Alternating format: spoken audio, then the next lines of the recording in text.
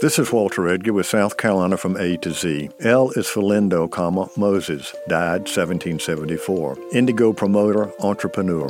Lindo was a major force in turning South Carolina's fledgling indigo trade into the region's second leading agricultural industry in the middle years of the 18th century. A native of London, he became an authority on dyes at the Royal Exchange, the city's center of commerce. Impressed by the fine grade of a cargo of indigo from South Carolina, he sailed for Charleston in 1756.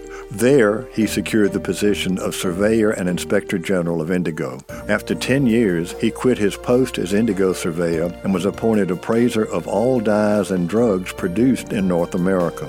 From the time of Moses Lindo's arrival in South Carolina until his death in 1774, the colony's indigo production increased fivefold to more than 1 million pounds annually.